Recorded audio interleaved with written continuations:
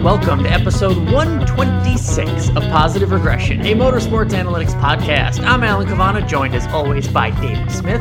On this episode, we answer the most important question of the year, perhaps. Is the Hendrick dominance over? A look at the tracks that matter and why HMS could be SOL. That plus our big Martinsville preview, 3 title spots still up for grabs, 7 drivers who can do it. We will tell you what matters at that little track in Virginia. But first, as always, this is episode 126. So we'll take a quick look back on when NASCAR forced all Cup Series teams to go to 4-team maximum, and Roush Fenway Racing was forced to shut down the number 26 team prior to 2010. David, great choice for a topic. For those that don't remember, back in the booming mid-2000s, right, a strong Roush contingent decided to go full-time with a 5th Cup team. We'd seen the 26 car before in some other races, but this was bringing back driver Jamie McMurray full-time, big sponsor, Crown Royal, right, that purple car. I thought it was ugly as hell, but anyway. But that team, it was allowed to exist in sort of a grandfather clause way because NASCAR would make the decision that you had to top out at 4 teams per organization. And I think you can tell us more about how this went down because it had something to do, again, like I said, with a grandfather sort of clause and not going away right away, but sort of when a certain thing happened. What happened to the 26 car? Well, what happened, and I think this was just a knee-jerk reaction by NASCAR to a problem that was always hypothetical, but never at any point realistic. NASCAR wanted new owners into the sport, new blood, and that's completely understandable. And in a time post-recession when big owners were buying out or merging or starting new teams with sponsors that they swiped from smaller organizations, this was kind of a real fear. Think of the journey of what came of MB2 Motorsports became Gen Racing that merged with DEI, that merged with Ganassi to become Earnhardt Ganassi Racing. You could kind of see where they were going with it, but the fear of there being, I'll be generous and say 5 owners comprising the field. So, in theory, 8 cars apiece. I don't think that fear was ever realistic when you consider the sheer operating costs. Because if every team costs about $20 million to operate, an 8-car platform is $160 million per year. And mind you, this is outside sponsorship, not TV money or purse or even NASCAR-related sponsors that fuels these teams. It's outside sponsorship, though. So $160 million primarily through that and maybe manufacturer support. But even then, it's hard to see that happening. So, this decision, man, it's tough because you consider that it was hard to keep a sponsor, certainly to sustain one, even if you do somehow get a sponsor that big. And there's conflicts. You can't have them conflict within an organization with other companies. That's why UPS and FedEx would never be on the same team. And knowing what was to come, Alan, that outside sponsorship would be harder to get. I think marketers in the corporate sponsorship sector became wiser, better using their platform. Home Depot, famous sponsor of Tony Stewart and Joe Gibbs Racing, left the sport to become the presenting sponsor of ESPN's College Game Day. It's literally called College Game Day, built by the Home Depot. They have ownership of a widely watched TV show. That's just a smart spend. It's tough to compete with that. So this was always unrealistic and ultimately, in hindsight, much ado about nothing. And it ended up being that NASCAR came in and told one organization to get rid of a car, which reduced Roush Fenway's value, really, in the process, and needlessly eliminated jobs at the time for what was likely, something not likely to happen. What was more likely is that the team would contract within itself, not because it was Roush Fenway, but that's just the nature of the sport, and sponsorships come and go, as do teams. Economies bounce up and down, and that's what happened. So I personally think that this was a mistake. I'm okay. I'm curious to hear what you think. But if Hendrick wants a fifth team or JGR wants a fifth team and they can fund it and they can hire people and it creates jobs, I'm all for it. I don't think it's ever going to get to this wild saturation point where a few owners are owning all the teams. But I don't know. Perhaps I digress. I just see this as a mistake, a failure to recognize what was then a bubble, even post-recession. So the signs were there that this wasn't going to last. I just think it was a big swing and a miss. Yeah, I mean, look, with hindsight, it seems much ado about nothing. The mid-2000s were a big time, and maybe they were fearful of too many teams expanding and getting too big. As you said, the economy kind of took care of it on its own. 2008 came through, and I don't think there would have been any 5-car teams, teams were struggling to have 2-car teams back then, right? So to have a rule in place to do that, and again, like I said, there was some grandfathering in. They didn't just cut it off.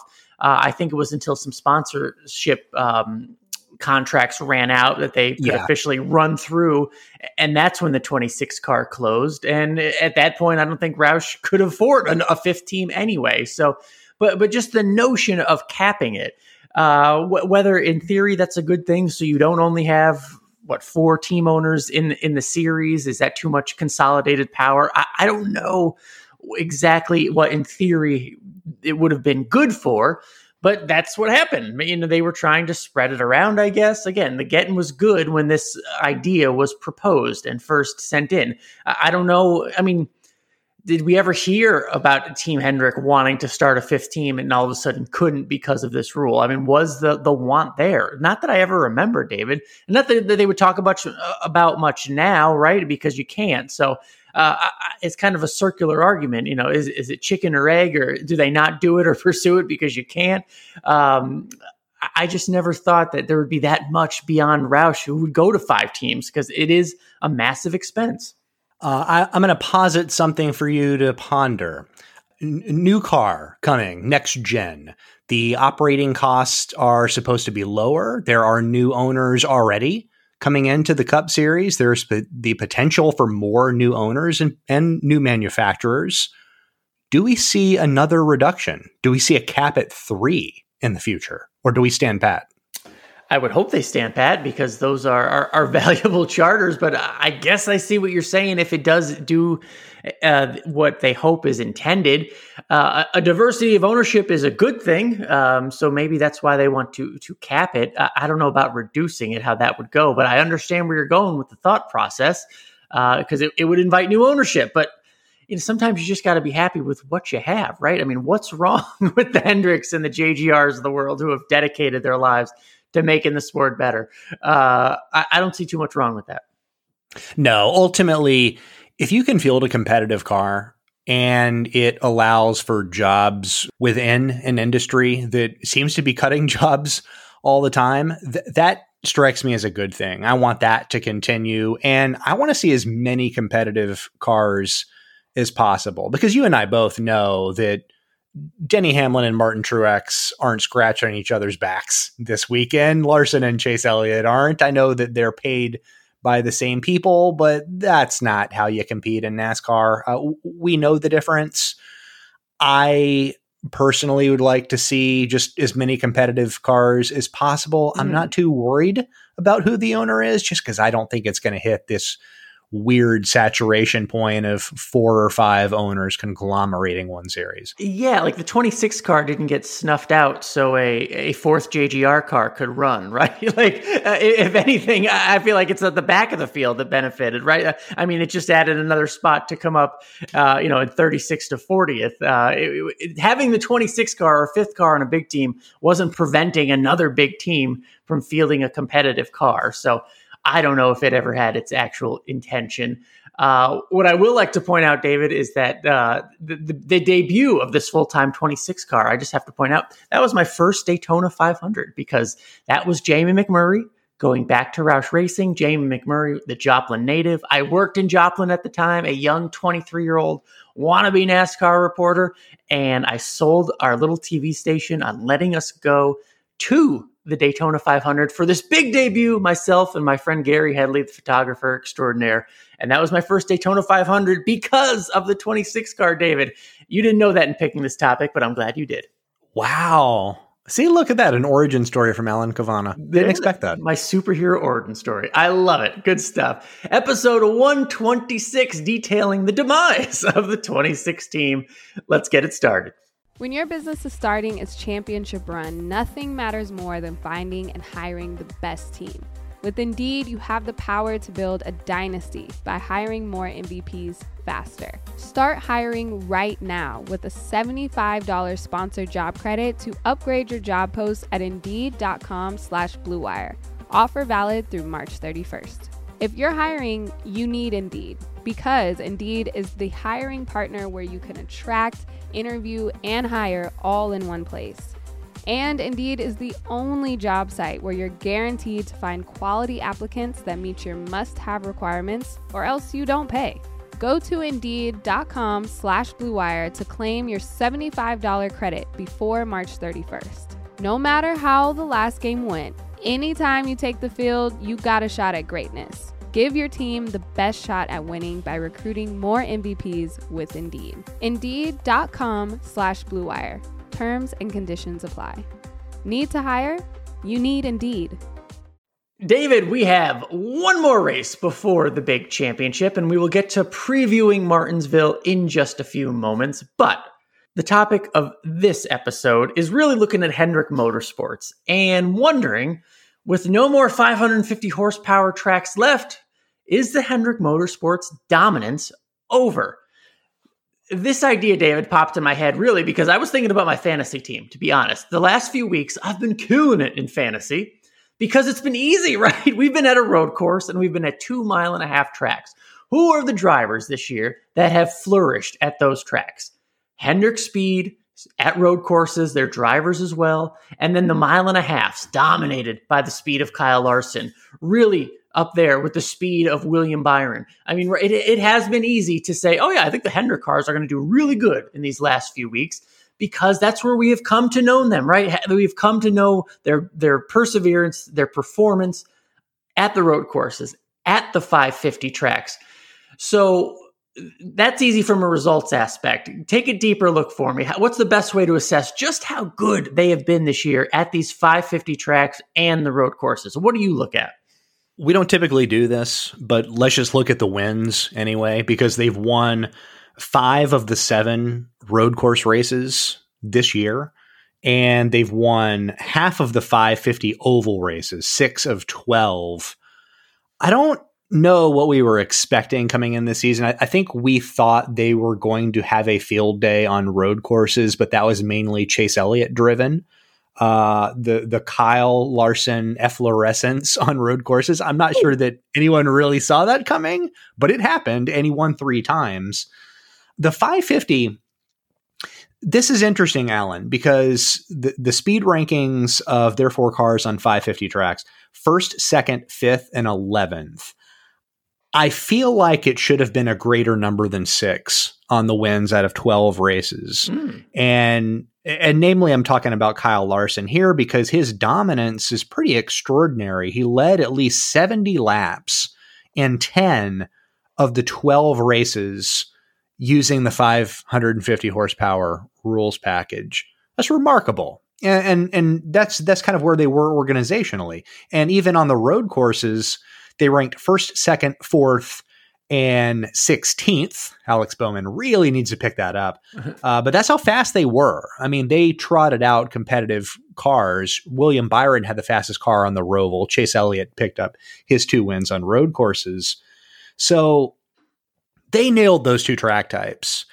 And where they've left things open, not that they've been bad at 750 horsepower tracks, but that's where results are more ambiguous because there's room for a JGR, there's room for a Penske, there's room for Eric Almirola, apparently, if we remember New Hampshire. And that is where this year that we have seen volatility because that is where the focus has hit. It's digressed from 550 and road courses which fit into Hendrick's wheelhouse.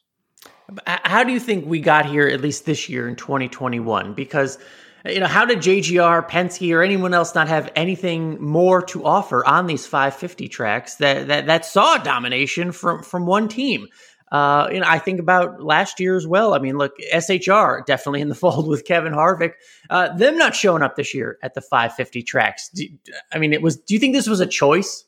I don't know if that's a weird question, a choice not to be as good, but I mean, does choice factor into this when Hendrick seems to be dominating and the other teams don't seem to be showing up as much?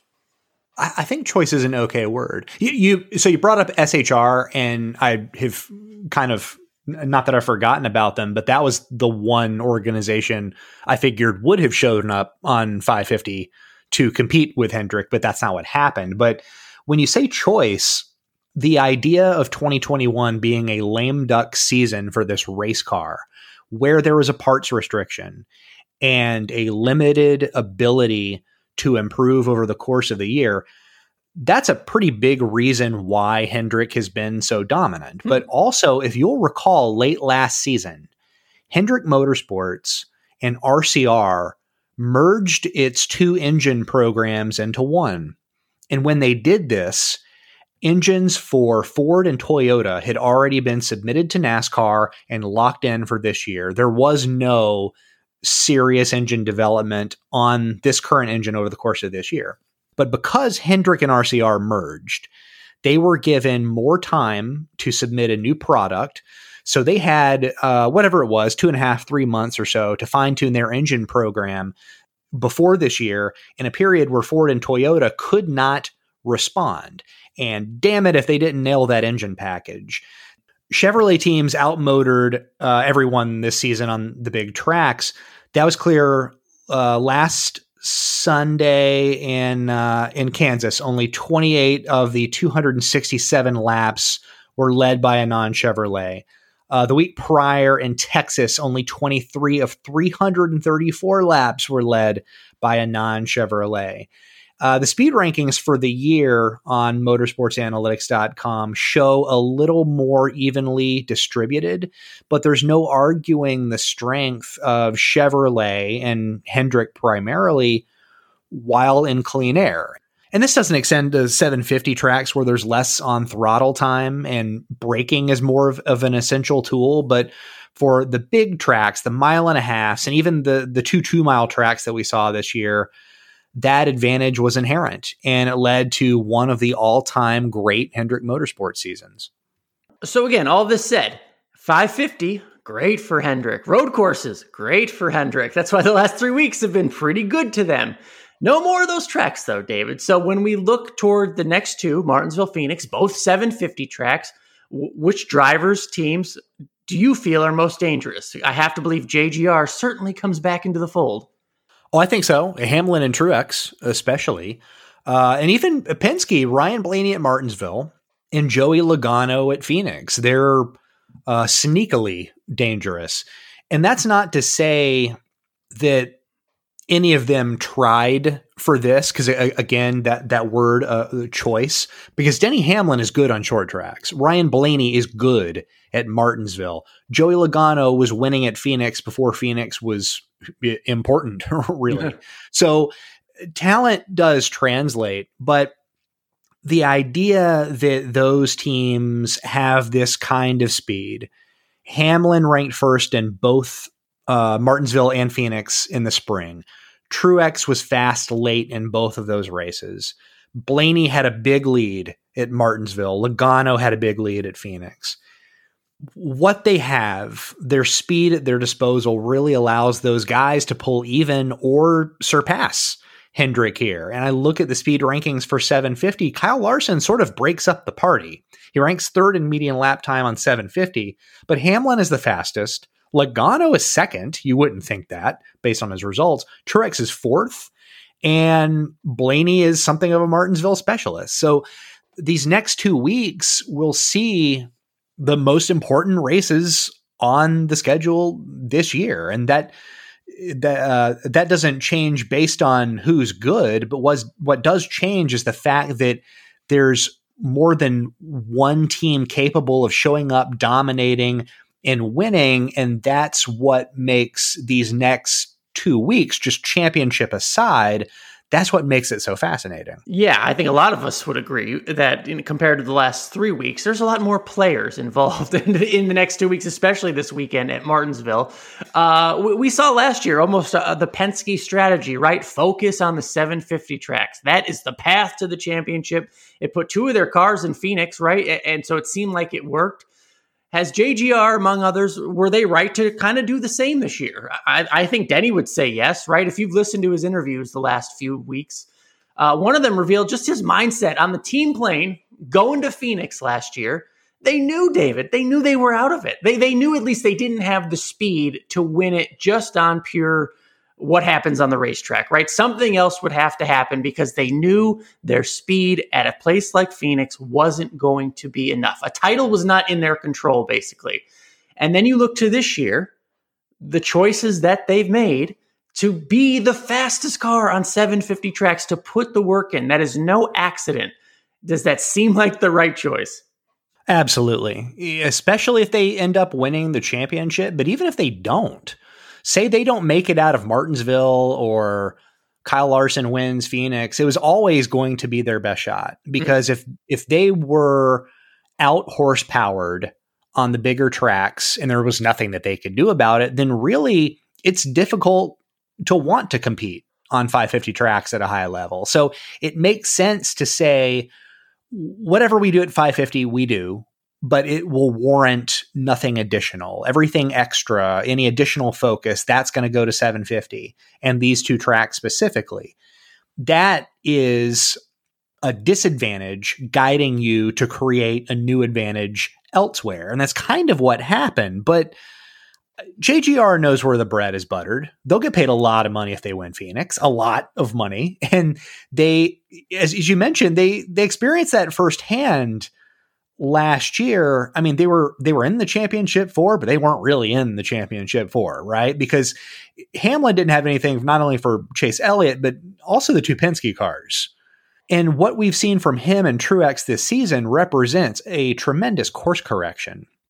Do you recall 2 years ago on Pause Reg, we did Requiems and Fixes, and my fix for Martin Truex was to get better at Phoenix? Yep. Everything else was fine in his world, but he was smoking. It didn't matter to an equal degree, right? So now he's close to being there because he's the most recent Phoenix winner. So we shouldn't fault Joe Gibbs Racing for reading the tea leaves on the advantage Hendrick had at 550 and understanding how the championship is truly won, because that is the game. They chose to play it this way, and it might work, but if not, it was still a very good shot, all things considered. We've talked so much about Hendrick for good reason, and Kyle Larson, obviously, for good reason. Let's not forget about the defending champion, still defending, right? Well, we'll talk about Kyle Larson plenty in our championship preview. Chase Elliott still has to get there. He's in great position, right? 34-point buffer going into a track that's pretty good to him that he won last year. So, I mean, is he a favorite at Martinsville, at least good enough to advance to the championship for? I would have to think with his recent performance at Martinsville, even if he's not there on the charts, I would think he's still a 34-point buffer is good enough to get him there. What say you, David? Yeah, I think I agree with that, because his ability to pass is very likely his best ability at Martinsville. Of the remaining playoff drivers, he ranks first in surplus passing on 750 tracks. So he's got that.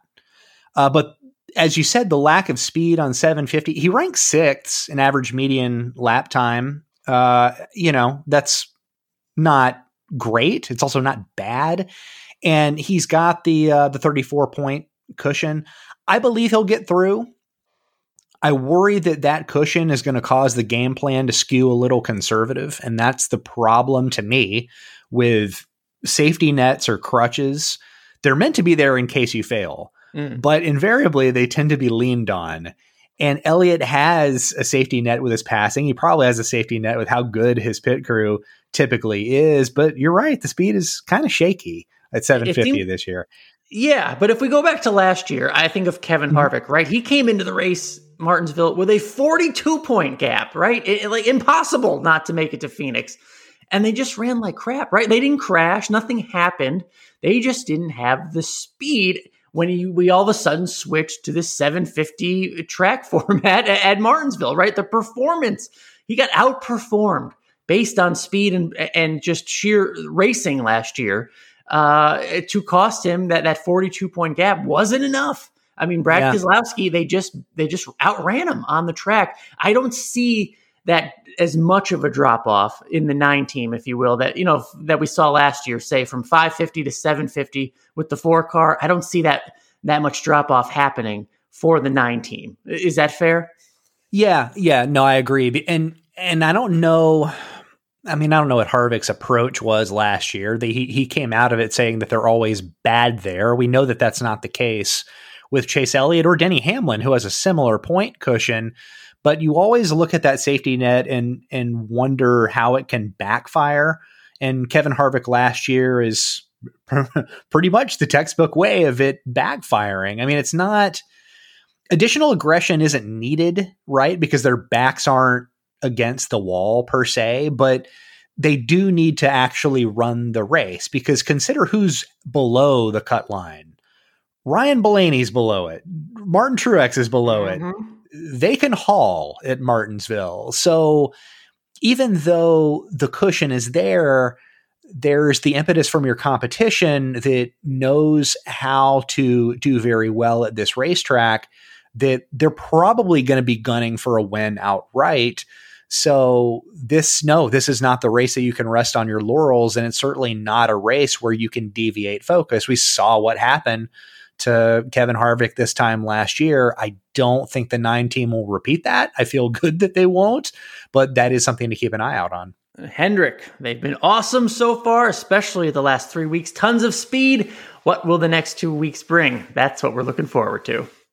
All right, so that brings us to our official Martinsville race preview. Look, we're getting down in the nitty-gritty. Some topics are going to kind of mix in with each other. But our official Martinsville race preview, David, we talked plenty of Hendrick so far. Maybe we'll bring him up in a second here. But let's talk about 2 other drivers, Denny Hamlin and Ryan Blaney. You go back to the spring race. They dominated at Martinsville. Denny led 276 laps. Ryan Blaney led 157 laps. I've done the math for you, David. I know you're not so good with math, being the numbers guy in this relationship. That's 413 of the 500 laps those 2 drivers led in the spring. Neither of them won the race. When you look back and say, what went wrong? What do you see? What can we learn? What should they learn from the spring race? It's a lot of laps. That's some good math. I'll try. Denny Hamlin lost on what at Martinsville amounts to a long run. His restarting on the day was flawless. He retained on all 14 of his restart attempts from the front row, and he was the only driver to pass for the lead from second place on the restart to first. But Martin Truex nipped him on that last long run, and that was it. Hamlin was apparently tuned for short runs. It worked well when it did. And at Martinsville, you're going to see plenty of restart. That was the plan. And yeah, it worked until it didn't matter anymore, because that final restart was with 41 laps to go. That's a lot of time for things to go wrong at this track, especially if you don't have the best long run car. And that was the case.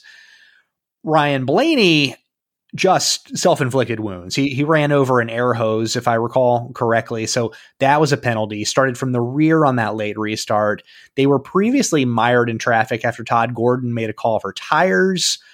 I know that Blaney was the primary long run combatant to Hamlin that day, but they sort of took their eyes off of the track position that they had too often. Both crew chief and driver made it additionally difficult for themselves. So key to this weekend, don't do that. If you can avoid it, don't do it. But what was interesting is that they both, whether intentionally or not, chose to approach Martinsville from extreme angles. Hamlin with a short run car and Blaney with a long run car. And in the end, it was a car that did both things okay, but not the best, that ended up winning. Truex, up until that final restart, did not lose a single position on a short run. those restarts allowed him to maintain and gain some track position after him and James Small made a lot of adjustments, and the short runs were good enough. We'll talk about recovery here in a minute, but they were good enough to keep him in the ball game long enough for his long run speed to take over, which it finally did. So that race in the spring illustrated that, at least at Martinsville, a variety of pathways are realistic for winning. Yeah, you talk about sticking around till your advantage is an advantage. Truex didn't take the lead until lap 455. As you said, traded it with Denny once off, but then he led the final 16 laps, and that was enough, right? I mean, one lap is enough, but despite the dominance of Blaney and Denny, it just took a late race being good then for Truex to get that win. Now, that we should also talk about the restarts and how they factor into all this. There's going to be a lot of discussion about Martinsville restarts this weekend, and I'm telling you, it'll be blown out of proportion because the restart dynamic here is one of the most overrated, overanalyzed things in all of NASCAR. It is as straightforward of a restart dynamic as we can get in this era. The front row, both spots retain at an 80.5% clip. And within the top 14, the average positional change is less than a half position for, I think, 13 of the 14 spots. So a bad restart or a bad restart spot still allows room for recovery. You're not in the thick of it if a restart goes wrong. This is a race where long run passing can win out. That big spoiler is gone. It isn't 2019 anymore. And that's good news for all of these guys because all of them are in charge of their own destinies. And with the amount of importance surrounding this race, that's a very good thing because of the 7 guys that have yet to advance to the championship 4. Some of them can really move and move well, and Martinsville is going to allow for that. Then why are we so obsessed with getting stuck on the outside, David? Why? We think about this dangerous restart dynamic. You tell us it's something different. I don't know. I mean, it has been an even dynamic, relatively even dynamic for quite a while. And I think it's a matter of optics because we see guys go for it. I mean, Denny Hamlin made passes from the outside for the lead. He was the only guy to do it in the spring. But we see those battles just come up empty so often at this track, and we know it to be a track where the bottom is preferred, but that's as the run goes. If you're just getting up to speed, you can hang for a little bit and hang long enough to find your spot on the bottom, which a lot of these guys, they're pretty smart, especially if they're running up at the front of the field. They know how to create that spot. So it isn't nearly as dangerous as optically it seems. Certainly that's true in the numbers. So contrary to what we've seen the last 2 weeks at Kansas and Texas, restarts are not panic time at this race. The true panic comes when it's a long run, your car's going south, and you're unable to make those passes because look who hasn't made the championship 4 yet. Chase Elliott, Kyle Busch, Martin Truex, Denny Hamlin. These guys are going to be able to pass at Martinsville, right? So that's an issue. If you can't do that, they certainly can. That's where the real panic will set in. Last few weeks, as we were talking, HMS domination, straight up, we could look at the speed charts, right, at the 550 tracks. And I think making choices, in terms of winners who will perform, picking potential winners, it was as easy as looking at the Motorsports Analytics speed charts, right? Will that still be the case for a 750 track like Martinsville? Are the speed charts the best indication of who will do the best this weekend? Yes. And if you want to go even like a refined search, previous Martinsville race and then maybe New Hampshire, the other 750 race on a truly flat racetrack. We didn't see JGR much. They didn't last very long at New Hampshire, but the Penske cars certainly showed up. So if you're a Penske fan, there's plenty of reason to be optimistic about this weekend. And if we recall, at New Hampshire, Hendrick had a tough go of it. Chase Elliott was the only leader, if I'm not mistaken, of the Hendrick bunch, and still didn't get a finish. So This one, yeah, I mean, we're going into this race. This isn't a Formula One situation where only two teams can win. This is a wide open scenario, and I'm curious. I mean, I think we're going to be, at least for the next 2 weeks, we're going to be getting the best out of these three big organizations that are still in the playoffs. All right, then give it to me. Who is winning Martinsville? I think someone is going to go out this weekend and absolutely stomp this race, and it might be Denny Hamlin. He's got the speed, but I think I worry about the safety net again. I feel like the cushion might be too much. So my pick, because he's got nothing to lose, is Ryan Blaney. He's teetering on the cut line. I like the prospect of a long run guy winning this race because we've had low caution volumes frequently this year. I mean, that's the norm right now in the Cup Series, and he is well suited for that and for restarts. He's still good there as well, but I factor in how well he performed in the spring and how fast he was again at New Hampshire, that other flat 750 track. And I think this is the guy to go out, stink up the show for a while, and qualify into his first championship 4 show. Nice. Good pick. You're always thinking with your head. I always think with my heart, David. I got to go Joey Logano. Thinking with my heart here, looking at the speed charts, he's very fast, so it's not an extremely dumb pick. The 750 tracks, as we mentioned before, I think he's second on those charts. But we've seen him do it before. And aggression, I guess where you would hope for a long run race, if I'm planning on a race with cautions toward the end, I'm betting on restartability and sheer aggression, experience. I'm going with Joey Logano, another Penske car, but I think they can both get it done. But I'm hoping for a storyline here, and I think Logano's the guy to do it. We're both picking Penske cars. That is fascinating. Something we haven't done in weeks, which is a big part of this whole episode here, right? How about your contrarian pick? Someone maybe you surprise us. Bubba Wallace is my contrarian pick.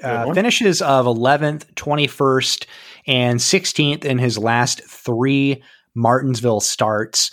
He ranks 4th in surplus passing on 750 horsepower tracks. We talked a little about his crew chief change a few episodes ago. Crew chiefs that are new after the change don't necessarily make you faster. And this one hasn't. Wallace actually ranks slower in median lap time since Bootie Barker's arrival, but the finishes are much better. 5 of Bubba's 6 races with Barker have resulted in a finish of 16th or better. Prior to the change, he earned 11 such finishes in 28 tries. Bubba quite fancies Martinsville as a track. He's won there in the trucks. I think that run continues. I like that pick. Yes, I mean, sometimes drivers and tracks, they just seem good to each other. And Bubba's, that's one place where those smooth passes just seem to be there, getting that track position and getting more out of the car than maybe is there. And now he's going back with a little better car and a little more experience even earlier than this year. So I like that pick, but I'm going with the easy pickings. William Byron, too easy. but at least it's something of a long shot, right? Plenty of incentive. He's got great runs there. I mean, he has good finishes there. He crashed last year in this race. But look, if William Byron goes out there and wins, that's only going to help the Hendrick Motorsports team, right? So he has plenty of incentive to go up there and get a win, as if he does in every other week. But I'm just saying that, look, we've come to praise him for all the good reasons. He's no longer competing for the playoffs or a spot in Phoenix, but he's got a damn fast car and a lot of skills. So why not make him my contrarian pick? He will be up there, I believe, David. Oh, what is this segment anymore? I don't know. We're running out. Come on, we're running out. I think I've done well. Tyler Reddick the last few weeks. He had a good run last week. And not a good finish, but he was up there, man. He was good last week. So some of these contrarian picks have been okay. I'm patting myself on the back. Yeah, you're picking legitimately good race car drivers as your contrarian picks. Not to knock Bubba, but man, this is his best track. You gotta give him a nod. But yeah, Willie B.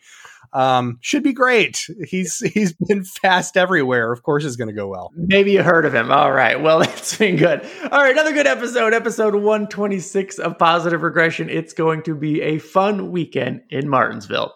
Do not forget, we are available on all major podcast platforms, no matter your device. Our entire back catalog of episodes is available for free at PosRecPod.com. If you like what you're hearing, please leave us a rating or review. That stuff helps spread the word about this podcast. We notice, and it is so appreciated, and that is one of the best ways to get the word out, leaving a rating or review. It does help us get a bigger audience, get a more smarter fan base, smarter listenership. That's always a good thing, especially for the racing world. If you have any questions, we'd love to hear them. Reach out to us on Twitter at PosRecPod, POSREGPOD. David, it's getting down to crunch time. You are always busy. What do you got this week? This week for NBC Sports, I'm writing on the standout performers this year at 750 horsepower tracks. Only 2 more races for this rules package.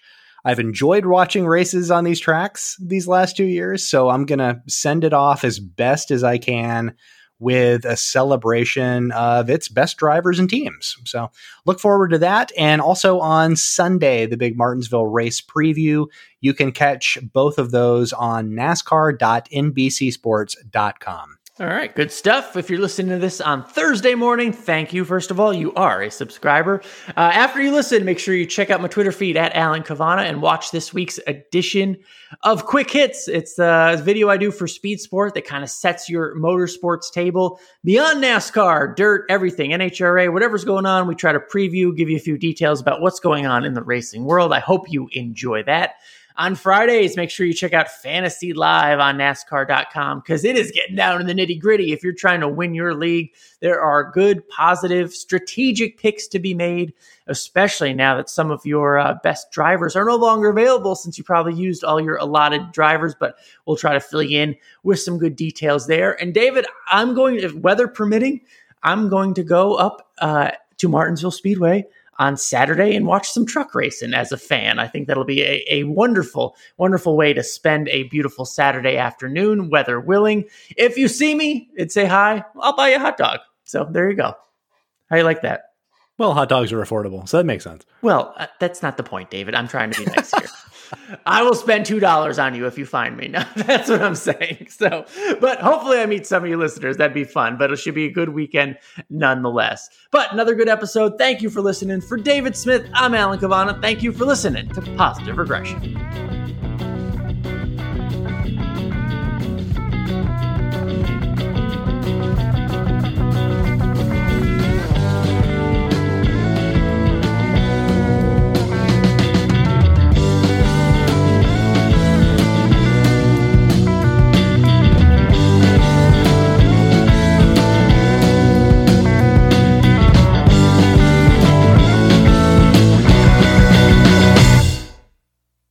Amira Rose Davis, historian and co-host of the sports podcast Burn It All Down. And now I'm hosting the new season of American Prodigy, all about Black girls in gymnastics.